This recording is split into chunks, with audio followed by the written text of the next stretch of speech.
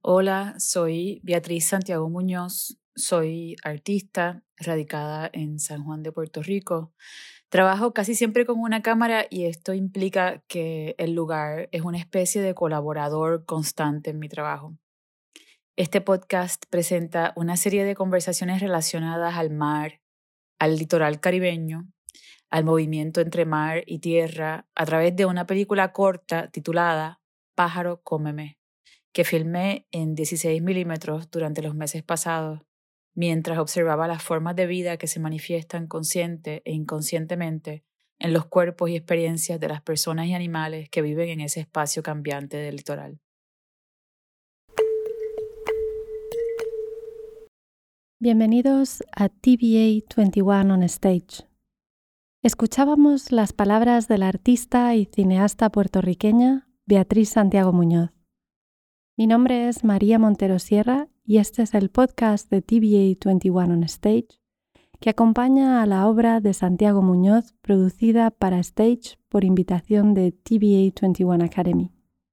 A propósito del papel que ocupa el mar en las prácticas de descolonización del Caribe y cómo estos procesos afectan particularmente a Puerto Rico, hoy territorio no incorporado de Estados Unidos, este podcast se ocupa de descubrirnos cómo las evidencias arqueológicas y de una escritura nómada que se inscribe en los espacios naturales e inspira la recuperación de las lenguas indígenas suponen dos estrategias distintivas con un mismo objetivo: descolonizar los territorios caribeños. Ambos procesos sitúan al mar no solo en un espacio atemporal que vincula el pasado prehistórico y fundacional del Caribe con el momento actual, sino que complejizan los procesos identitarios de la región incorporando una visión oceánica. Nos acompaña hoy Reniel Rodríguez Ramos, doctor en Antropología por la Universidad de Florida, catedrático en el Programa de Ciencias Sociales de la Universidad de Puerto Rico y especialista en la arqueología del Caribe, arqueología Isthmo-Colombiana, así como de las conexiones transatlánticas precoloniales. Nicole Delgado, poeta, traductora, artista de libros y organizadora cultural, además de cofundadora del taller de impresión editorial La Impresora. Delgado ha publicado más de una veintena de libros de poesía, entre los que se encuentran su texto más reciente, Islas adyacentes, que contiene los cuerpos de trabajo Amoná y Subtropical Dry, de los que nos hablará con su traductor, Uroyoán Noel, poeta, crítico y traductor puertorriqueño, así como profesor en New York University y Stetson University. Os dejo ahora con Reniel Rodríguez Ramos, nuestro primer entrevistado, que nos habla de un Caribe rico, vinculado al mar y múltiplemente interconectado ya desde épocas prehistóricas. Rodríguez Ramos ejerce una descolonización del Caribe desde la arqueología a través de su trabajo de campo y el de sus colegas, que están construyendo una historia más compleja a través de nuevas evidencias y hallazgos en Puerto Rico, República Dominicana, Colombia, y con ello deconstruyen una historiografía que ha estado más preocupada por definir los procesos de asentamiento y minimizar los saberes primigenios vinculados a la mar, que entretejían una compleja red de intercambios comerciales, culturales, artísticos y sociales que a día de hoy demuestran un conocimiento sofisticado de astronomía, matemáticas y un desarrollo de una industria marítima extensamente ejercidas por los pueblos indígenas caribeños previa a la llegada de Cristóbal Colón. Si tú ves las crónicas, cuando llegan los españoles, la gente se montaba en canoa, pero por montones. O sea, y la canoa, de hecho, es la primera palabra que incluso se hereda en el idioma español y queda registrada en un texto. O sea, eso jugaba un rol protagónico. Esa idea de que desvinculaba a las sociedades indígenas del mar para asignarle un rol protagónico a la navegación española, que es lo que vino después, es algo que nosotros arqueológicamente estamos cuestionando, porque no todo el mundo tenía el mismo vínculo con el mar, porque sabemos que pues había gente que tal vez vivía en el monte, pero incluso tú vienes al centro de Puerto Rico, a áreas como Caguana.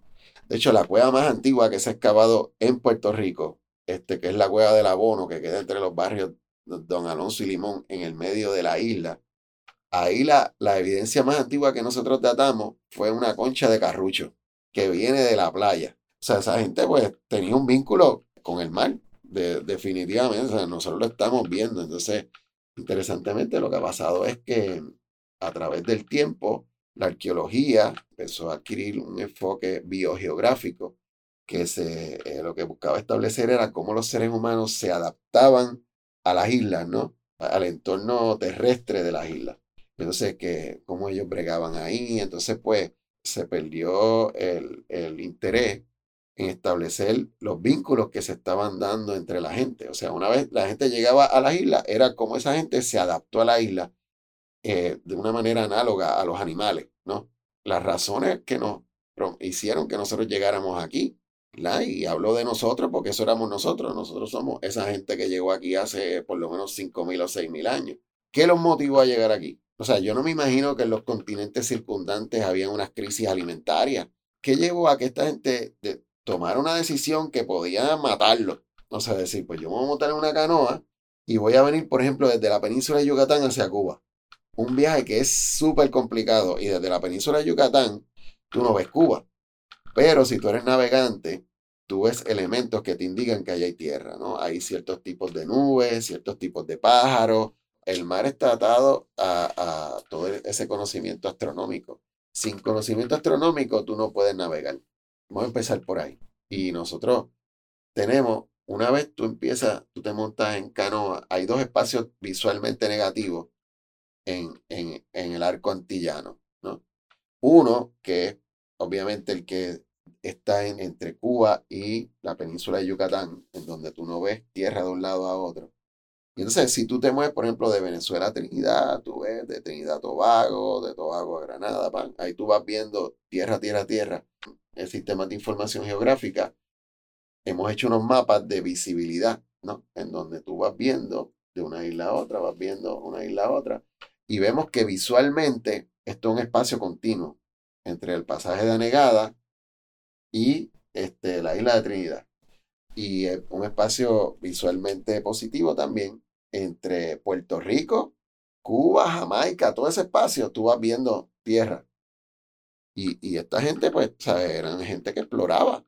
Y no solo es que yo voy para allá, que para tú lograr ocupar una isla de manera exitosa, tú tienes que tener las estrategias para llegar allá y para regresar. Y después, cómo tú convences a la gente del lugar, decirle, bueno, mi gente, vamos a montarnos en una canoa, que vamos a estar días metidos en la canoa para llegar a aquel sitio que está allá, cuando posiblemente no era ni tan necesario hacerlo. Eso a mí me parece como que es bien interesante y que es algo que define a las sociedades antillanas precolombinas, ¿no? Pues los planteamientos que se han hecho siempre es que se movían a través de la costa o por tierra caminando. Y hubo solo un desplazamiento previo al que se dio hacia las Antillas, que fue el que se dio a lo que se llaman los Channel Islands en California, hace como 12.000 años atrás, que hubo gente que ya se montó en canoa hace 12.000 años para llegar a esas islas. Pero después de eso, el primer desplazamiento a larga distancia que se registró en las Américas fue el que se dio hacia el Caribe. Y esa gente pues se montó y de repente pues ahí llegaron. Y para tú conocer eso, tú tienes que tener una metadata, ¿sabes? Tú tienes que tener un montón de capas de información en tu cabeza para tú tener la capacidad de tú. Vamos a empezar por el diseño de la canoa. Para navegar en el mar con las olas. Aquí tú ves en algunos sitios que son olas gigantescas, como en Tres Palmas, en Rincón, o sea, en Machuca, en Barceloneta, o sea, los tubos en Manatí. Tú te ves en esos sitios, en la orilla de la playa, un montón de petroglifos. O sea, y tú dices, esta gente estaba pues, registrando y son espacios de mucha energía. Ahí es que tú empiezas a entender, wow, ok, esta gente era verdaderamente gente de mar. A diferencia de lo que siempre se ha planteado. Cuando tú lees el libro de don Ricardo Alegría, que fundó el Instituto de Cultura Puertorriqueña, que es Historia de Nuestros Indios, él te habla que esos primeros pobladores llegaron en balsas rústicas, como si tuvieran unas capacidades limitadas de navegación. Con capacidades limitadas de navegación tú no llegas a ningún sitio.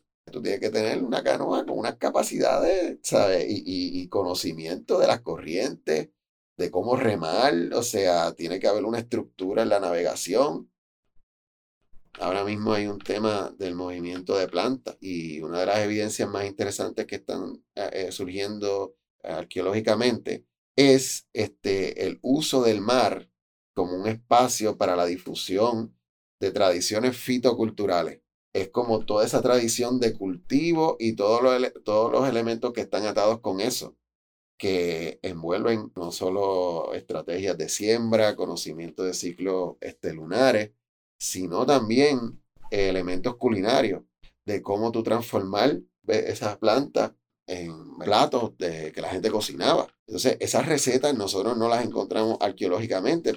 Toda la información que se estaba tramitando por la vía marítima, desde que los primeros seres humanos llegaron aquí, ese intercambio de información se dio, o sea, de manera continua. Y aquí siempre ha habido una idea de que hubo unos periodos donde el vínculo con el mar en tiempos precoloniales fue más intenso y que cuando ya estábamos en etapas más tardías, ya el ser humano se había habituado a vivir en la isla y se enfocaban hacia adentro de la isla en vez de hacia afuera. Recientemente un grupo de arqueólogos empezamos a cuestionar esa idea porque fue la primera evidencia concreta que tenemos de artistas navegantes. Gente que estaba intercambiando paradigmas de diseño, técnicas de ejecución y cosas de eso para producir arte rupestre. Y nosotros tenemos arte rupestre en Puerto Rico que es casi indistinguible al que se encuentra en el este de la República Dominicana. Y eso no es como que una invención súbita que alguien se inspiró aquí y se inspiró allá. O sea, no son analogías, son homologías, son cosas que surgieron porque tienen un origen en común. Y entonces este vínculo, o sea, se daba a través de gente que se montaba en una canoa para moverse desde la República Dominicana para acá o desde acá para allá, ¿no? Y de hecho, es interesante que las fechas que estamos teniendo en ambos lados del canal de la Amoná son básicamente los mismos fechados. Y esto habla de cuán íntimas eran esas interacciones. Y también, o sea, el hecho de que estas tradiciones se daban dentro de un vaivén, en donde es difícil establecer un origen específico. O sea, nosotros no sabemos si esto se originaba en Puerto Rico o si se originaba en la República Dominicana, porque se daba de una manera contemporánea. Entonces, pues no sabemos si hacia dónde se proyectaban esos vectores de información. Lo que sí sabemos es que había unas personas que estamos seguros que empezaron a articular estas ideas y a mostrarlas, a representarlas a través del arte rupestre. Y eso envuelve un montón de cosas, un montón de capas de información ahí, en términos del uso de pigmentos, el uso de fijadores, cuáles son las cosas que se van a representar, la orientación de las imágenes, ¿sabes? Y lamentablemente el mar siempre ha sido manipulado políticamente y nosotros pues celebramos las gestas de navegación del gran almirante Cristóbal Colón, que llegó perdido y le hacemos una gran estatua, pero no celebramos las gestas de navegación de esta gente que verdaderamente descubrieron esto. Llegaron a un espacio donde no había nadie, ¿sabes? Nadie. Y esa gente llegó aquí y empezó a humanizar a Puerto Rico, a transformarlo en un artefacto, en el artefacto que es pues, Puerto Rico y el resto del Caribe hoy. Esa gente fueron los que empezaron a hacerlo todo, ¿no? Cuando llegaron los españoles, los indígenas pues empezaron a intercambiar con ellos. Y muchas de las cosas que ellos intercambiaban, nosotros no las encontramos porque están en el trópico, son cosas orgánicas. Toda lo que es la tecnología asociada con la madera, toda la textilería, la cestería. Los españoles cuando hablaban de las canoas, no sé si estaban exagerando, pero hablaban de que habían canoas en donde cabían hasta 150 personas, canoas que ellos diseñaban, las elaboraban. O sea, imagínate, nosotros perdimos todo eso. Así que, pues, cuando nosotros hablamos sobre estas sociedades, tenemos que entender que arqueológicamente se han subestimado.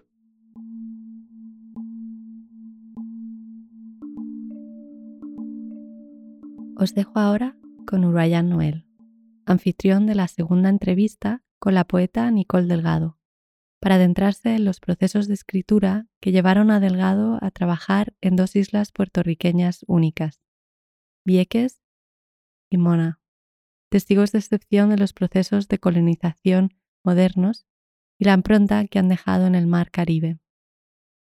Nicole, junto a Santiago Muñoz, han acompañado a los colectivos activistas de Vieques que han denunciado la actividad durante más de 60 años de la base militar estadounidense por ecocidios sobre la costa y las aguas que la rodean y la contaminación que han causado un deterioro exponencial en la salud de las poblaciones locales.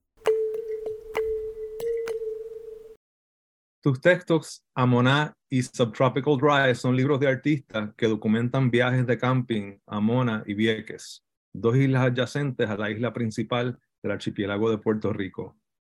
Como poeta, ¿por qué y cómo llegaste al camping y al libro de artista? ¿Y cómo ves la relación entre ambas cosas?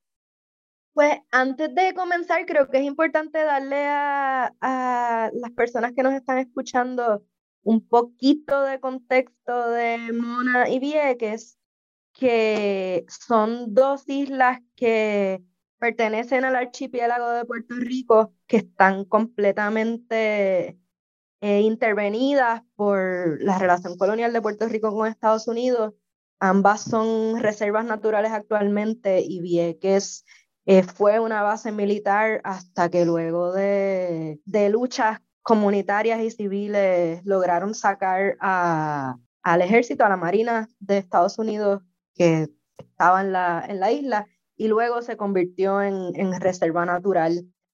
El camping siempre ha sido parte de mi práctica personal, no solo como artista, sino también como individuo, y el viaje siempre ha estado muy ligado a mi escritura. Cuando regresé a vivir a Puerto Rico, luego de haber vivido varios años fuera en Estados Unidos y México, pues empecé a conectar más con el agua, con el Caribe y con otros espacios de la isla o cercanos a la isla que de alguna forma tuvieran también o me dieran también la posibilidad de retirarme, de ir a otra parte, de retirarme a escribir. Pues el estar de camping te ayuda como a desvincularte de tus rutinas, también de la tecnología, y permite como una relación un poco más directa con el ecosistema, con el medio ambiente, con tus pensamientos y con tus procesos. Y he trabajado estos libros como una búsqueda para, a través de los materiales disponibles, poder traducir o compartir un poco de lo que pasa en esos contextos. La intemperie es muy importante en tu obra, ese espacio abierto donde se revela otro mundo posible y donde nos reconocemos como islas adyacentes. ¿Puedes decirnos algo sobre esa intemperie? Sobre todo en cuanto te conecta desde la diferencia con otros espacios en el Caribe, Latinoamérica o el mundo. Yo siento que uno de los aspectos más importantes de la intemperie, por lo menos conceptualmente, aunque no necesariamente en la práctica, es que es un espacio sin gobierno, sin estados-nación y también sin el lenguaje como lo conocemos, donde vamos a conectarnos y comunicarnos y vivir en relación con aspectos no humanos de la vida, con otro tipo de seres vivientes, con animales, con plantas. En esa intersección también pues se da una expresión que posibilita la creación y la poesía y otros canales de comunicación y también de regeneración del ecosistema. En tu poesía y trabajo editorial hay un fuerte elemento de protesta que aparece casi orgánicamente como una visión de comunidad y colectividad irreducible a la hegemonía de la metrópoli. ¿Puedes hablar sobre ese aspecto político que parece hilvanar tanto de tu trabajo? A mí me gusta decir, a veces casi a manera de chiste, que los poetas puertorriqueños estamos todos escribiendo el mismo libro en pedacitos y fragmentos, juntos y por separado. Y ese libro es el libro de la historia de Puerto Rico que nos ha sido negada o macheteada, cortada. Y creo que de ahí, de esa conciencia, viene también como ese compromiso político desde mi escritura. Y aunque yo no creo necesariamente en que los artistas le dan voz a nadie más allá de a sí mismos, pues sí, en la práctica de escribir puede haber como un efecto megáfono o grabación donde uno sí va tomando nota de las voces de otros y compartiéndolas o poniéndolas en otros espacios donde no son necesariamente los que circulan en su espacio como normal. Y pues trato de trabajar con eso. Yo creo que en este momento sería bonito compartir un poema. Es un poema que se titula Robert Rabin, que fue uno de los activistas más visibles en la lucha por sacar a la Marina de Vieques. Y es un poema que yo escribí mientras escuchaba una conferencia de Rabin, quien de hecho falleció este año. Lamentablemente es una gran pérdida. Este poema casi que no es mío, es más de él que mío. Se los voy a compartir. Robert Rabin, Fortín Conde Mirasol. 6 de febrero de 1978. Ángel Rodríguez Cristóbal. 11 de noviembre de 1979. Cruzada pro rescate de Vieques. El rol de la imprenta local. Acciones performáticas en venganza por la muerte de Ángel Rodríguez Cristóbal. Violencia performática, seguida de represión recrudecida. Los hermanos Pistola repartiendo hojas sueltas a los militares durante su tiempo de ocio. Prieto Ventura, Lula Tirado, protesta y propuesta. Lenguaje inclusivo y amplio. Balas de uranio. 19 de abril de 1999. Monte David o Monte Carmelo. Cayo Layallí. Alianza de Mujeres Viequenses. Campamento Justicia y Paz. Espacios místicos de la lucha. Momentos de ceremonia. Lucha comunitaria. Isla desobediente y llena de miedo. El acecho del cáncer sigue amenazando a quien se queda. Muchachos jóvenes montados sobre caballos silvestres. Jinetes por la paz. Come piñas y papayas. No queremos guardarrayas. La marina que se vaya. Vecindario de protesta. Ocupación de la zona militar. Piquetes gloriosos. Pueblo en coreografía. 4 de mayo del 2000. Gas pimienta, balas de goma, arrestos masivos. Amar o morir. La Perrera. Estrategia de unión. Obstrucción de maniobras militares. Junio del 2000. Primera vez que un magistrado oficia un juicio en la base de Ceiba. Puerto Rico padece olvido. Yo también tiré pedradas y otras cosas. El rol del heroísmo en el entusiasmo civil. Instituto de lucha comunitaria. Revolución continua. Victoria con cautela. Festival del pescador. Cheche Ayala. Valientes pescadores de Vieques que se enfrentaban a los buques con sus pequeños botes. Gracias por ese hermoso y contundente poema. Tu práctica creativa y activista es fuertemente colaborativa. Puedes hablar sobre lo que es colaborar hoy día en lo cotidiano y lo artístico, desde tu perspectiva como mujer puertorriqueña radicada en la isla grande de Puerto Rico, pero conectada con multitud de comunidades y diásporas.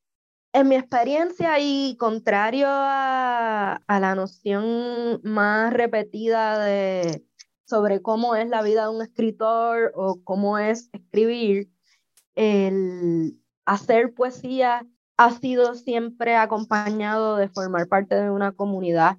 Y en el caso muy específico de Puerto Rico, que debido a la crisis fiscal que estamos sufriendo hace ya más de 10 años, y bueno, toda la experiencia colonial violenta que va mucho más atrás, la comunidad es necesaria para hacer frente a las violencias institucionales y en tiempos presentes a la carencia o desaparición de las instituciones que apoyan cultura y que promueven el trabajo cultural en la isla. Así que trabajar en comunidad es una forma de mantener vivo el trabajo y también una estrategia de supervivencia. Al editar mi traducción al inglés de Amoná y Subtropical Dry, me pediste que dejara varios términos sin traducir, por ejemplo, los nombres de plantas y animales nativos. ¿Qué papel juega la intraducibilidad de la experiencia, del cuerpo, del libro como objeto en tu poesía y quizás también en tu labor editorial, gestión cultural y activismo? Bueno, creo que en Puerto Rico estamos todo el tiempo en una tensión sobre lo bilingüe, lo traducible, el Spanglish y lo intraducible. Y en el caso de los nombres de plantas y animales nativos con los que interactuamos en nuestra vida diaria en Puerto Rico, también hay muchísimo vocabulario que viene de idiomas originarios que forman parte de nuestra habla cotidiana y que no necesariamente están ligados a un significado específico que conozcamos, sino simplemente son los nombres de las cosas, como los nombres de los pueblos. Por ejemplo, incluso los nombres de Vieques y Amoná o Mona actualmente vienen de lo que hoy le llamamos taínos. Creo que en nuestra forma de hablar está constantemente como una predisposición a navegar entre idiomas, y en el caso pues, de los nombres de los elementos de la naturaleza, son cosas que conocemos también desde la experiencia y desde el cuerpo, y creo que por eso insisto en dejar expuesta esa intraducibilidad, o más bien como cualidad bilingüe de nuestra vida cotidiana. ¿Contienen nuestros sueños el fluir del océano? ¿Es en nuestro subconsciente donde se suturan las fracturas entre tierra y agua? ¿Donde se reconstruyen los saberes oceánicos? ¿Una visión en comunicación y no distante con el mar? ¿Hay túneles que como madrigueras nos unen de cielo abierto a las profundidades? Para los isleños caribeños, ese proceso de reconstrucción junto al mar, en compañía del agua que rodea la isla, supone recomponer una barrera que ha sido más ficticia que real, que reconstruye unas historias que se enraizan en los lugares, saberes y gentes indígenas y superan los procesos de colonización.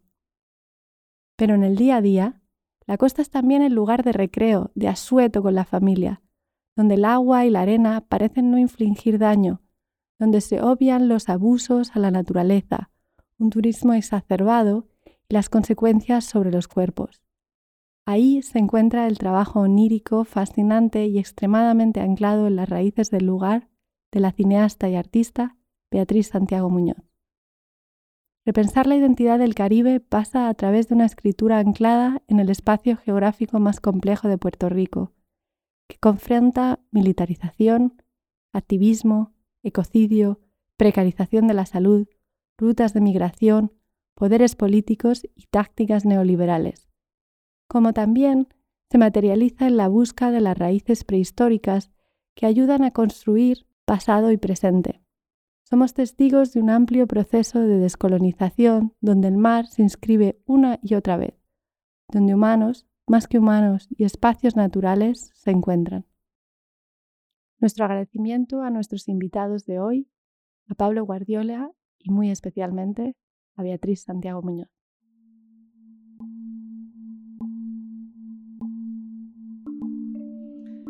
Para más contenidos fascinantes, no dejes de visitar TBA21 on Stage en la siguiente página web: www.stage.tba21.org. La editora jefe de TBA21 on Stage es Francesca T. Sambernemisa. Yo soy Soledad Gutiérrez, la comisaria jefe. Nina Esperanza es nuestra project manager. John Aranguren, el asistente comisarial. Y la música es de Carl Michael Morehouseful. Soy Soledad Gutiérrez y os doy las gracias por estar con nosotros escuchando.